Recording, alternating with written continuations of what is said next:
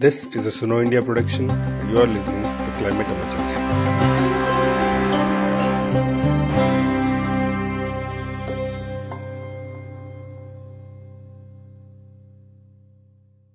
I've been doing journalism for almost 15 years now, and the last 10 years I've been focusing on environmental stories and development stories from across India. This is Sharda Balasubramanian, an award-winning journalist from Tamil Nadu, who will be hosting the mini-series Tales from the Coast, an on-ground reportage on climate change and environmental issues from the South Indian coastal state of Tamil Nadu.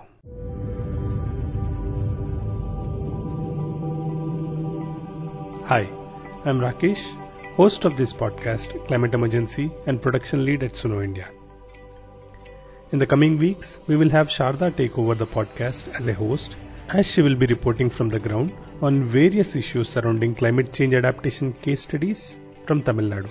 Just to give you an overview of the issues that will be covered in this mini-series, I spoke to Sharda to understand why she chose to do the mini-series and what she feels are the challenges in reporting. So I primarily write about climate change, water, agriculture, conservation and wildlife. These are some of the topics that I cover. And I have got training and many fellowships which has actually helped me to report in a better way. And that's what I've been doing now for the last decade. So can you tell a little more about this short series? As you may know, that Tamil Nadu was one of the states that was affected by tsunami. So there are many places where even today people are actually trying to rebuild their lives, and you know how they have coped with tsunami, and after that what they have been doing. So this series actually looks at various adaptation strategies. It's more looking at what people have been doing, what communities have been doing. Specifically, why climate change in Tamil Nadu is the focus of this series. Tamil Nadu, again, if you look at it, we have the Bay of Bengal, we have the Indian Ocean. I think we have like a huge coastal line that spans across the eastern coast.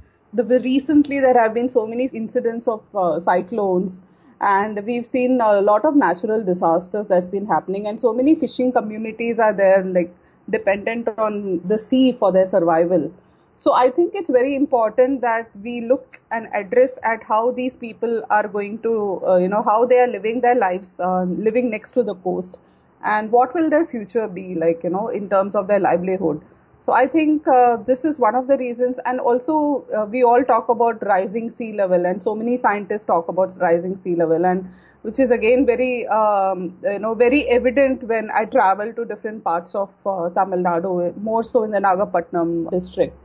And also, water is a major issue right now, and people living in coastal areas, again, they say that with the rising sea level, the groundwater is getting salty, and how their agriculture is getting affected. So climate change as such is impacting the livelihoods of so many people who are dependent on the coast for their livelihood, right? So I think that is one of the main reasons why I chose this topic. What challenges did you face so far, and what do you envision as you're reporting now? On the other stories, what do you think will be the challenges that you will come across? I think it's more challenging to find solutions, and it's more challenging to find data that can actually support, the climate change issues. I think that's a huge challenge that's going to happen, and that's already happening. It's becoming very unpredictable. So even when we talk about solutions, we are looking at, how like some communities which are actually leaving or migrating due to climate change, and that's again an issue that we look at. The challenge is to even identify the community and trying to see what they are doing, and trying to look at the success of it. Again, I think in a long run we really cannot predict what's going to happen, but at least if we can find a good adaptation practice, I think finding such stories itself is a huge challenge, because we just talk about climate change in data, but not about adaptation. So I think finding such stories itself is a challenge. What do you envision in this series? Like, what are the things that you will be covering in broad, so that the listeners can have an idea about what they are looking at when they listen to this series? So in this series, what I'm looking at is 4 different geographies in Tamil Nadu and all coastal areas. And it's more like taking our listeners to the communities, and taking them to the place, and actually letting them know what's happening from the ground, on the ground, what is happening. Like salinity is becoming a huge issue among farmers in coastal areas. So again, how that is being addressed, that is going to be one of the stories where I'll be traveling to Kadalur to look at how actually a lot of farmers and fishermen are actually doing this thing called vetiver farming, which is like an aromatic plant, and how that, which has a huge demand in countries like Malaysia. And also fishermen have this problem of fishing ban, right, during the fish breeding season. So they need alternative livelihood. I think all these stories look at how we have exploited the marine life and marine fisheries and marine resources. On the other hand, we are also looking at how sea level rise is impacting the groundwater, how it's impacting the livelihood of people, and what are people actually doing about it, because it takes a whole, it's not just one person, it's not just one NGO or just one community, and how a whole bunch of people are coming together to sort of resolve this. So that will be the larger focus of the story. It is more solution driven because we want to talk about what people are also doing to address these kind of challenges. So we are looking at these kind of stories that show alternative livelihood.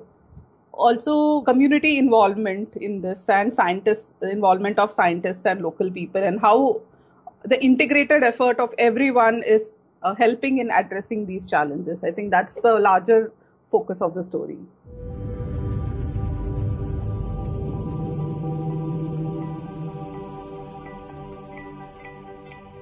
It's a breezy Sunday evening in Poompuhar, a sleepy coastal town in Nagapattinam district of Tamil Nadu. There were hardly a few shops in the town, and the road was a little deserted.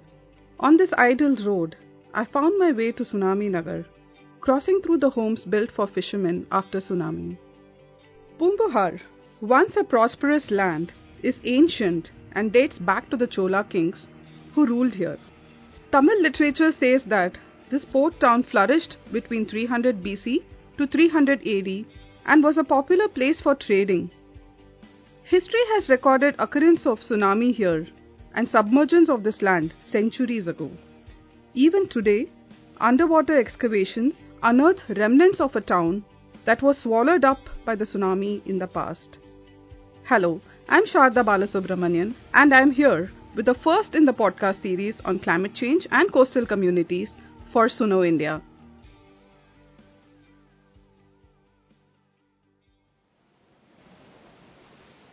It was about 5 p.m. when I actually walked out of Tsunami Nagar just to experience the town and of course to also visit the beach. There were local tourists on the main road flocking to a nearby temple. On one end of the road, fishermen were busy weaving colorful fishing nets. The road bustled with hawkers selling peanuts, corn, fried fish, ice cream and hot piping tea. Many women were selling a variety of fish in the open. Youth trotted on the long bridge from where they could witness the Kaveri river merging into the Bay of Bengal. I must also say that this place was once called Kaveri Poompattinam as the river merges with the sea here. People relaxed on large boulders that were placed along the shoreline. The sea, as such, was calm. As the sun began setting, the air got cooler. People started dispersing and the town came to a grinding halt. I headed back to Tsunami Nagar, watching fisher families sitting outside their homes, having a conversation in the dim-lit street. A few of them even invited me for an evening meal of fish. The history of Poompuhar is not just a history of time. It is also a history of shifting lands. Scientists and historians talked about the shifting land 4 times due to sea level rise and tsunami. And with that, the place where Kaveri river meets the sea has also been shifting, scientists observe.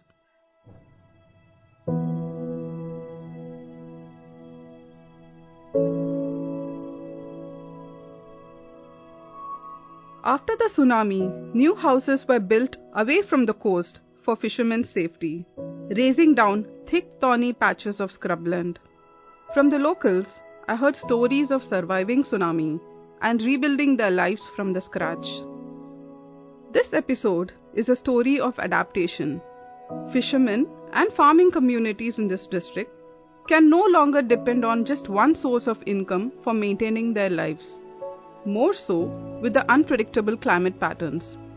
In this beautiful Nagapattinam district, teeming with greenery and breeze from the coconut trees, I took off to the hinterlands, visiting fish farmers. Through various training programs from the MS Swaminathan Research Foundation, the communities here have been learning to integrate horticulture, floriculture, apiculture, goat rearing, poultry, along with fishing and farming. I was here to see how people adapted to changes after the tsunami and their livelihood now in the face of changing climate and natural calamities. Velviri, a scientist from MSSRF, has been working closely with the communities, and she talks about the initiatives taken here after the tsunami.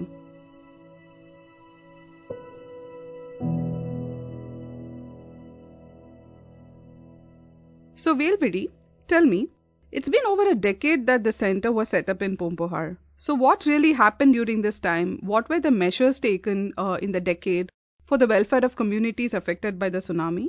And how are they now climate resilient?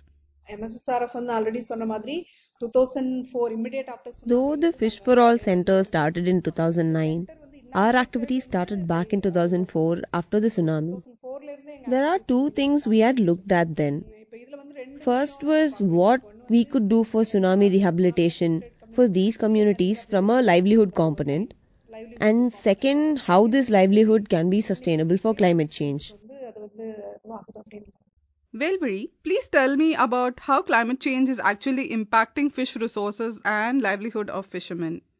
நாங்க வந்து மெயினா concentrate பண்ணது வந்து அவங்களுடைய livelihood வந்து நம்ம enhance பண்ணணும். இப்போ நம்ம ஃபிஷிங் அப்படின்னு எடுத்துக்கிட்டோம் அப்படின்னாக்கா இன்னைக்கு The fish catch is reducing in multiple ways today. Climate change has a major impact as it changes the weather pattern also. Fishermen are not able to catch fishes they caught earlier. For example, oil sardine which was found in Malabar coast is now found here. 60% of the Indian Ocean has oil sardines. How did they come here? The question arises.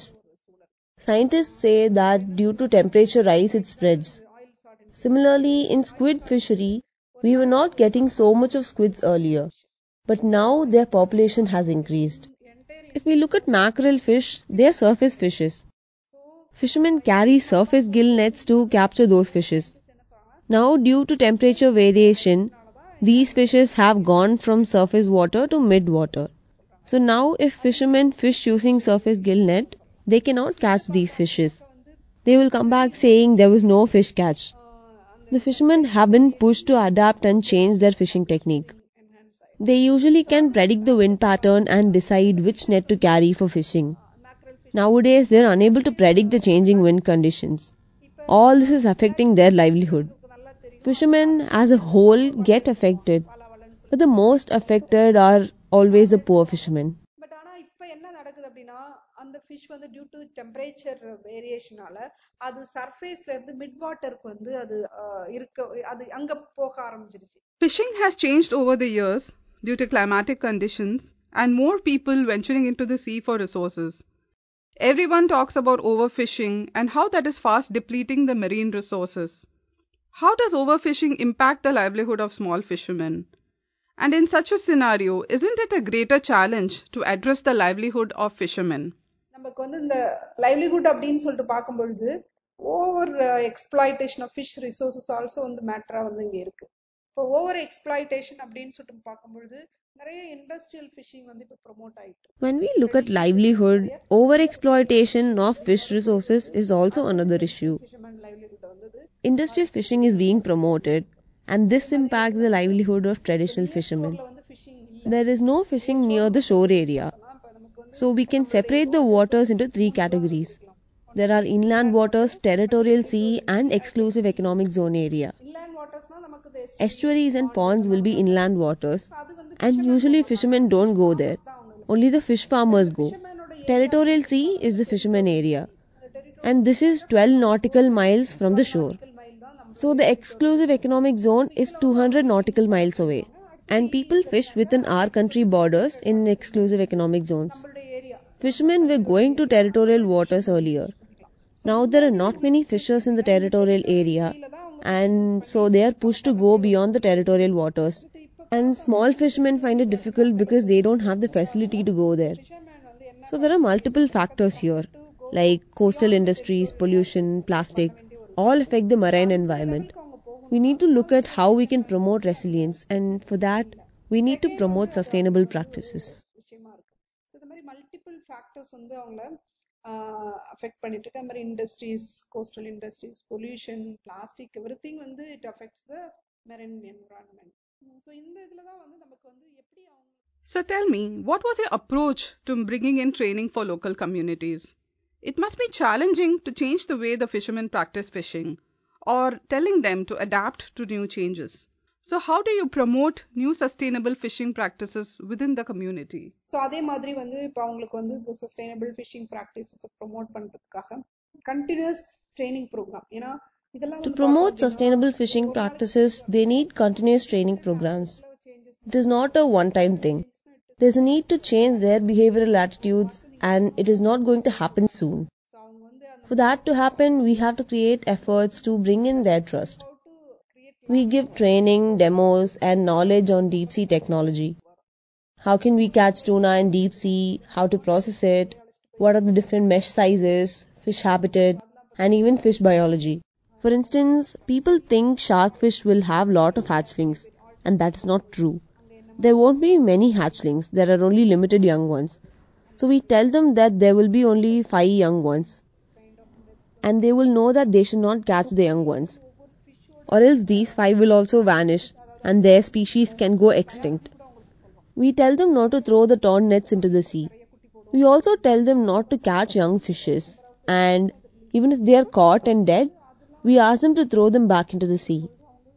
When we diversify livelihood of these people, the pressure on the sea will reduce. We did an assessment and spoke to them. Fishermen were only keen if it was marine or fishery related. They were not interested in farming or other things. So we worked on how we can generate livelihood along these lines, like say integrated fish culture, post-harvesting, processing and marketing. They catch very little fish, so they should know how to process and market them. They were trained on making compost from fish waste, setting up unit establishments, and conducting events among others. அந்த energy திருப்ப கடலுக்கு தான் போகும். So அந்த மாதிரி எல்லாம் வந்து நம்ம அவங்களுக்கு வந்து அந்த இதை ப்ரொமோட் பண்றோம். அதுக்கு அடுத்து நம்ம என்ன இது பண்றோம் அப்படின்னாக்கா, farmers or fishermen could not just depend on one source, say just fishing or just paddy or vegetables for their livelihood.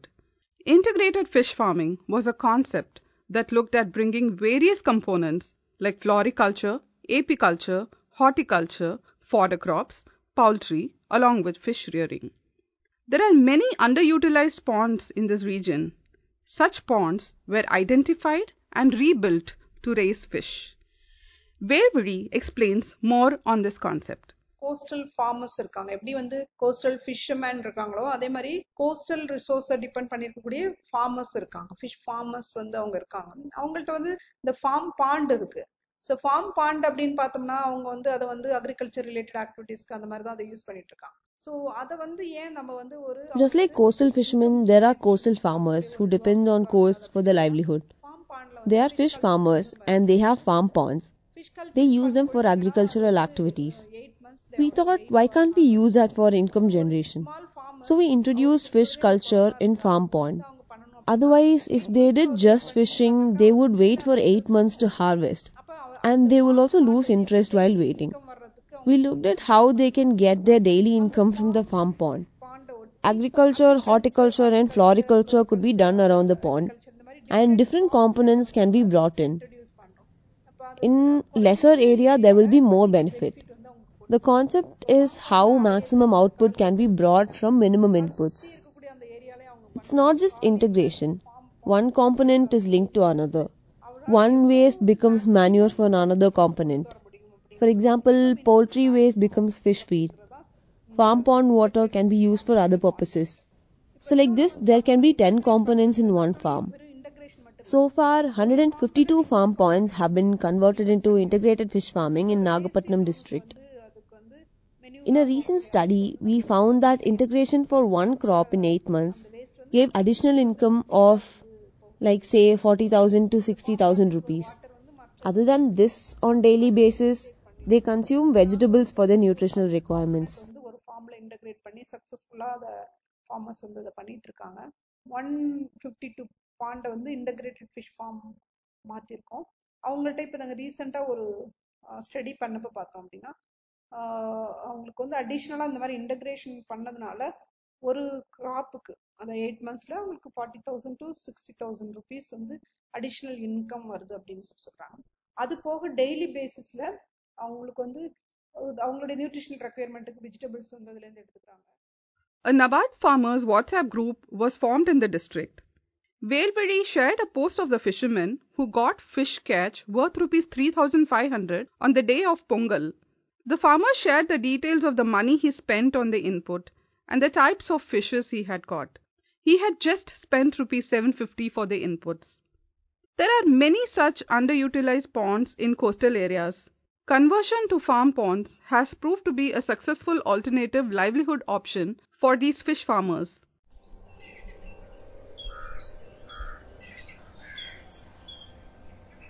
One such farmer is Govindaraj.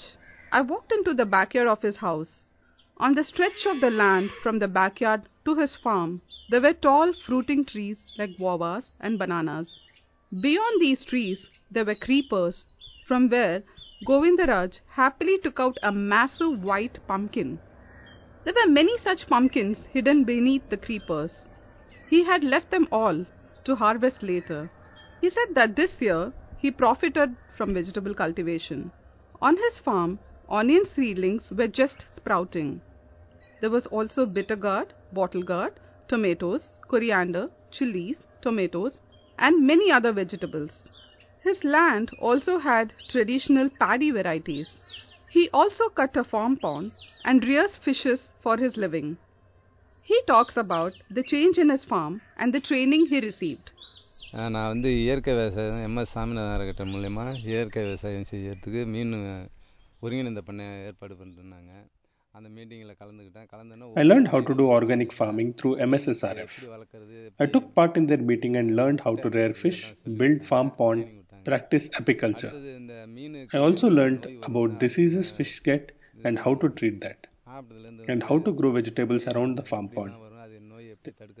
They also gave us vegetable seeds and fruit plants. I have placed the fruit plants around the farm pond. I know how to prepare organic manure like Panchakavyam. We will also be trained in poultry farming, they said.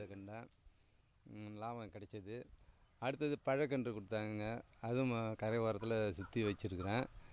மறுபடியும் The farmers I spoke to said just one thing that was common. During the fishing ban time, fishes from the farm pond will give them high profits. Govindaraj talks more about his recent fish catch in the pond. மீன் ஆடி மாசம் விட்டுருந்தேன். I raised fish during July-August. I gave proper food and manure for fishes. For Pongal festival, I took some fishes for consumption at home. I will now take them out during fishing ban season for selling. மீன் பிடிக்க போகாத இருப்பாங்க. அந்த நாள்ல பிடிக்கலாம்னு வெச்சிருக்கேன். Govindaraj also has cows and gets 10 liters of milk every day. This is directly supplied to the milk company Avin. He said that he did not even have to sit and milk the cow every day. People from Avin come and take it themselves. He also talks about his profit from vegetable cultivation. காய்கறியில எனக்கு பரங்கில தான் ஒரு 650 ரூபாய் வந்தது. இது பூசணி 800 ரூபாய் வந்தது. அப்புறம் அந்த வெண்டையில ஒரு I got very good profit from vegetables. I sold yellow pumpkin for 650, white pumpkin for 800, lady's finger for 1600, cluster beans for 1650. I also grew spinach. I used them at home and also sold them outside. காயாவே இருந்தது. அதல காய்கறி விதையில நல்ல லாபம் தான் கிடைச்சது. நாங்க கொடுத்த கீரை வேற வச்சிருந்தாங்க. அது கீரையில நல்ல லாபம் கிடைச்சது. வீட்டுக்கான வேண்டிய தேவையான கீரையும் எடுத்துக்கிட்டோம், வீட்டுக்கு வேண்டிய காய்கறியும் எடுத்துக்கிட்டோம். எல்லாம் ஆர்கானிக் முறையில நல்ல வருமானம் கிடைச்சது. In the last 1 year, MSSRF's activities focused on promoting the concept of community fish ponds. In the next year, from promotion, the fish farming will have to be popularized among communities. For this, Fish farmers in their respective villages were identified to become master trainers. These master trainers would take the concept of fish farmers to other people in their villages. So Virvari, tell me, how do you identify these master trainers to expand integrated fish farming? நம்ம integrated concept வந்து கொண்டுட்டு வந்துட்டோம். அதை popularise பண்ணணும் அப்படின்னு வரும்பொழுது வந்து MSSRF இல்ல நபார்டோ இல்ல மற்ற ஏஜென்சி மட்டுமே பண்ண முடியாது. The concept of integrated farming has been brought in, but that needs to be popularized. We need the support of local people. Just NABARD and MSSRF are not enough. We selected 30 farmers as master trainers in this region. There were certain criteria for choosing them. They must have at least 1 acre farm pond and it should not be integrated. This is because only when they witness how integration happens, they'll learn how to do it. Also, they should be small holding farmers who should be regularly involved in fish farming activities. We identified 30 farmers from 30 villages in Sirkari and Seminar Kovil blocks. We told them how to rejuvenate the farms and we gave input support for components. Some of them built farm ponds with their own money, and those who could not spend, there are government schemes and we tied them to that. We brought fish nurseries and gave input and training for 1 year. Every month for a year, we talked to them about how to integrate every component. For instance, how to integrate poultry or vegetable, floriculture, azolla or apiculture. Now the farmers are doing it. Until March, this master training will happen. Next year, there will be popularization. The master trainer will reach out and train farmers in his village. So when each master trainer reaches 100 farmers, we will reach 3,000 people.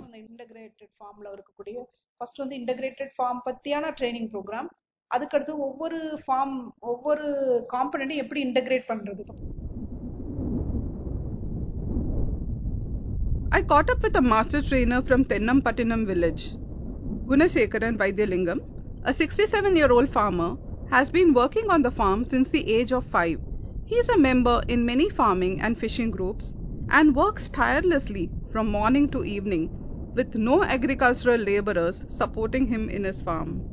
He cultivated peanuts, small onions, sesame, millets as it suits the soil conditions here. He talks more about his field knowledge now. நான் காய்கறிகள்லாம் போட்டேன். எங்களுக்கு வந்து daily வருமானம் வந்து வீட்டுக்கு நான் பெரும்பாலும் காய்கறிக்காக வாங்கல. எல்லாம் அதே சமயத்தில் ஒரு 4000-5000 வித்துட்டு இருக்கோம். அதனால வந்து கிட்டத்தட்ட வந்து அவங்க என்ன சொல்றாங்கன்னாக்கா I get daily income from vegetables. We never bought vegetables for consumption at home. Experts say that fish is yearly income, vegetables is weekly income. They have trained us like this and it turned profitable. After training, I have put banana and fodder crops as well. We even learned beekeeping and received certificates after each training program. எல்லா காய்கறிகளும் நல்லா பண்ணுவேன். எல்லா நோகமும் எனக்கு இயற்கையிலேயே இருக்கு. இருந்தாலும் இப்போ வந்து எனக்கு ஒவ்வொரு பயிற்சியும் கொடுத்து அதுக்கு பயிற்சியினுடைய சர்டிஃபிகேட்லாம் கொடுத்துருக்காங்க எங்களுக்கு. Gunasekaran also reaps profit from fish pond. மீன்ல வந்து மேடம் எனக்கு கொஞ்சம் லாபம் கூட. ஏன்னு கேட்டீங்கன்னா நான் லேபர் கிடையாது, நானே லேபர் எல்லாத்துக்கும்.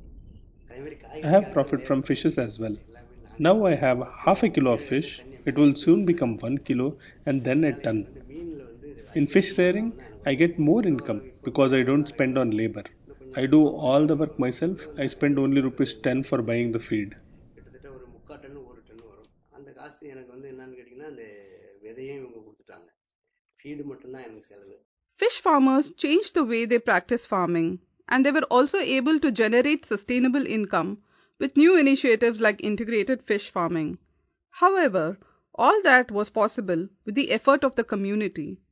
Where one fish farmer dug out a farm pond, there were many others who witnessed this transformation and wanted to implement this in their own farms.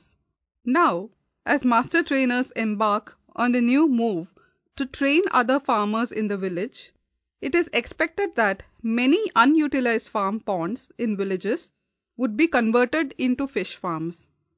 This will give communities good income opportunities in days to come.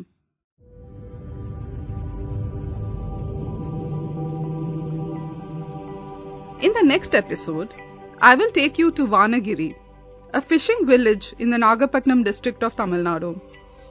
From the last decade, a fisherman, Kutti Andi, has been collecting eggs of olive ridley turtles and conserving them. He ensures that they are taken care of until they hatch and are ready to be let into the sea. Looking at the dedication of this local fisherman, the Forest Department has now entrusted him with the responsibility of turtle conservation. Local communities, NGO, college youth have all come together to protect these turtles. You will hear all about the night-long walks to collect eggs, the state of the turtles in the changed modern fishing environment, mobilizing communities to conserve these turtles, and how these species struggle for survival in this human-infested, overfished seascapes.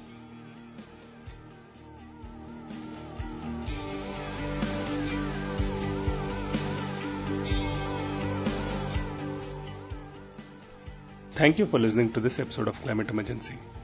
If you like this episode and would like to support the work that we are doing, please contribute generously. You can subscribe to this podcast on Apple iTunes, Google Podcast, Castbox, or wherever you're listening to this podcast, or you can go to our website sunoindia.in. Thank you.